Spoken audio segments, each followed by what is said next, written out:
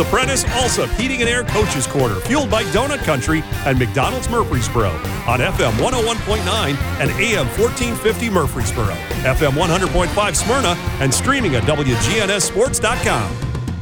And this portion of the show brought to you by Ideas Tees, who will be happy to help you fulfill all of your imprinted apparel, embroidery, and advertising specialty needs. Find out more at ideastees.com. John Ding is back with you, and we're talking to Coach Matt Williams of the Smyrna Bulldogs. Matt, it seems like it's been 2 months since I've talked to you. Maybe it has been, but it's been too long, John. Yeah. We gotta get this going more often here.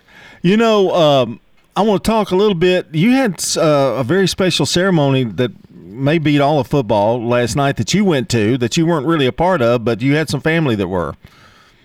Yeah, I did. I got to be a part of my daughter's senior night. She's a cheerleader at Stewart's Creek High School, and I'm very thankful and gracious to McGavock High School. You know, it just sort of worked out when we were scheduling, because TSSLA just put out basically a email saying that they wanted people to try to play at least one Thursday game. And I saw an opportunity to call Coach Bernetti there at McGavock, and he agreed to do it at their place, which I appreciate. He didn't have to do that.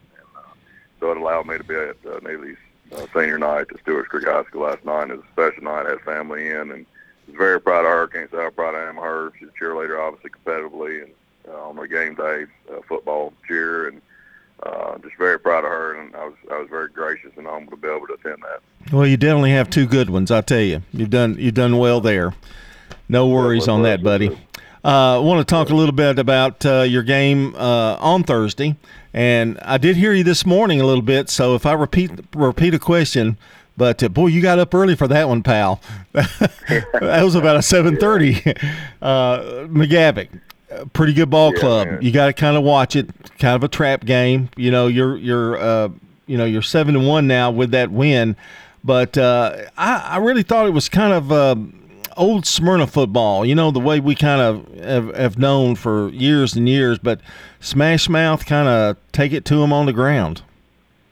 Yeah, I mean, I was proud of our kids. And, I don't think I mentioned our offensive line this morning, how proud I was of them. And, you got kids up there. Ramirez Young had just a monster night at center for us. And, you got him pancaking guys 10 yards downfield. And Jaden Marable one time, I don't know how many times I've seen it in my career, but he took a guy from the almost middle of the field and laid him down on our sideline. So, we had some guys up front just playing really hard. And, you had kids like Anthony Hester also contributing, Will McClary, and Davion Reynolds. Those five, I thought, did a really good job. And, obviously Arion's going to get the publicity, and, he had a big night. And Landon had a really big night. And Javon Mitchell had a big night, but it was largely in part and due to those offensive linemen and how hard they played, how physical they were. I thought we wore McGavock down with our physicality, and that's something I was very proud of. And, McGavock's obviously got a good football team with a lot of athletes, and so I was proud of a lot of our kids going to find out how they handled that. Man, I don't think there's any coach in football that doesn't like run the football, take up time, but score, be successful, in that. And that, to me, I hope I know you well enough to say that's kind of been your motto since you've been at Smyrna. Yeah, I mean, I don't know. I guess it's just identity, I guess you'd say. But, we try to be a physical football team that's going to run the ball and be able to throw play action off of it. And, the other night we didn't throw for a lot of yards, but, obviously it didn't necessarily have to at times. We just, we're able to run it, and you don't want to mess anything up that's going good. So I thought we did a good job, running the football. And, I thought Landon added a physical presence running the football as well. Aaron's obviously a very physical runner, but, Landon, I think he had 128 yards and 2 touchdowns, something like that. And a lot of those runs, he's finishing runs. He's not running out of bounds. So I was proud of his physicality. And, he adds the physical presence to our run game as well. And, I was proud of how he played the other night. And, it's something that you got to have. Going to the playoffs, I think it's very important. Obviously, it gets colder, and you may even have some games where it's wet. So hopefully that'll pay off for us, and we're hopefully going to be peaking when we need to be. And, we've obviously, it's not – I don't run away from it. We got to get the monkey off our back, and we got to play well Friday night. And we got to get in the playoffs, do some damage in the playoffs, which we haven't done in a while, and that's our focus right now. It's good to have a healthy Landon back, and as you mentioned, running the football. Can't say enough about Thomas Jones, what he's done for this ball club, among others. But tell me a little bit about Cyrus Satterwhite. Tell me about him. Yeah, Cyrus is a kid we got to transferred in. I think he was at Lighthouse Christian or somewhere in Antioch, and just very quiet young man. We saw some flashes in 7-on-7 type stuff of what kind of athlete he was, and he's not going to say a whole lot, but man, I'm really proud of that young man's progression because he's learned our system, and he's done a really good job for us at corner all season, and sort of worked slowly into the wide receiver role because that's a little bit harder to learn. But man, he had a good game tonight. Obviously, he had not only a pick six, but he also had a couple catches for us that were big and first down type catches. So Cyrus is a good kid, very quiet.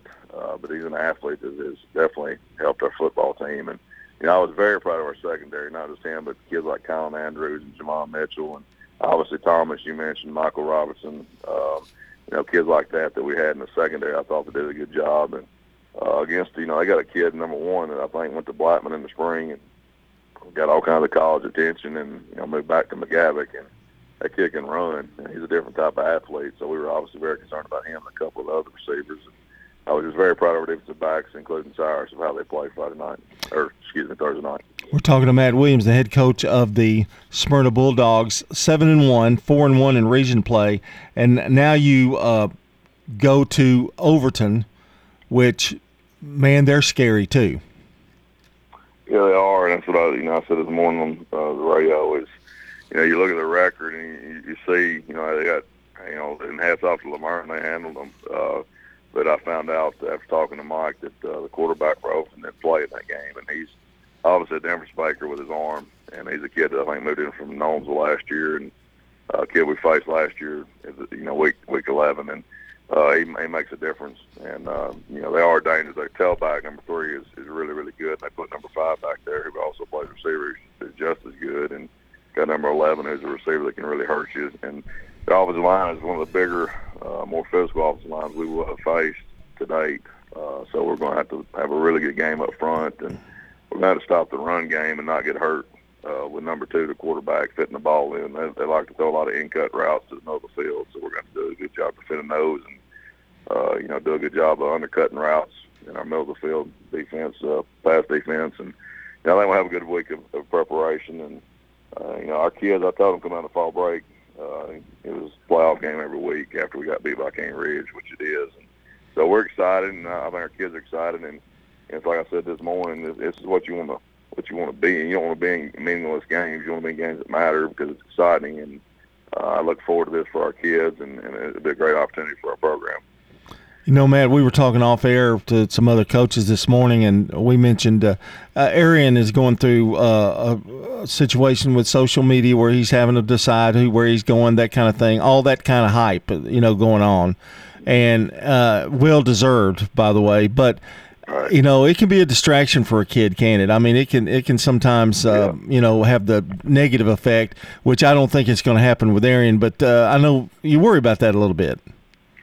You do. I mean, but Arian's a special type kid. I think it takes a special type kid that's grounded and humble to handle those types of things, and that's is everything that Arian is. And I actually told him the other day, I said, hey, we need to sit down on Monday and just touch base and talk. And there's little reminders I try to throw to him about you don't want to get overwhelmed with those things. And I spent time yesterday talking with Michigan's linebackers coach. He can't slow down.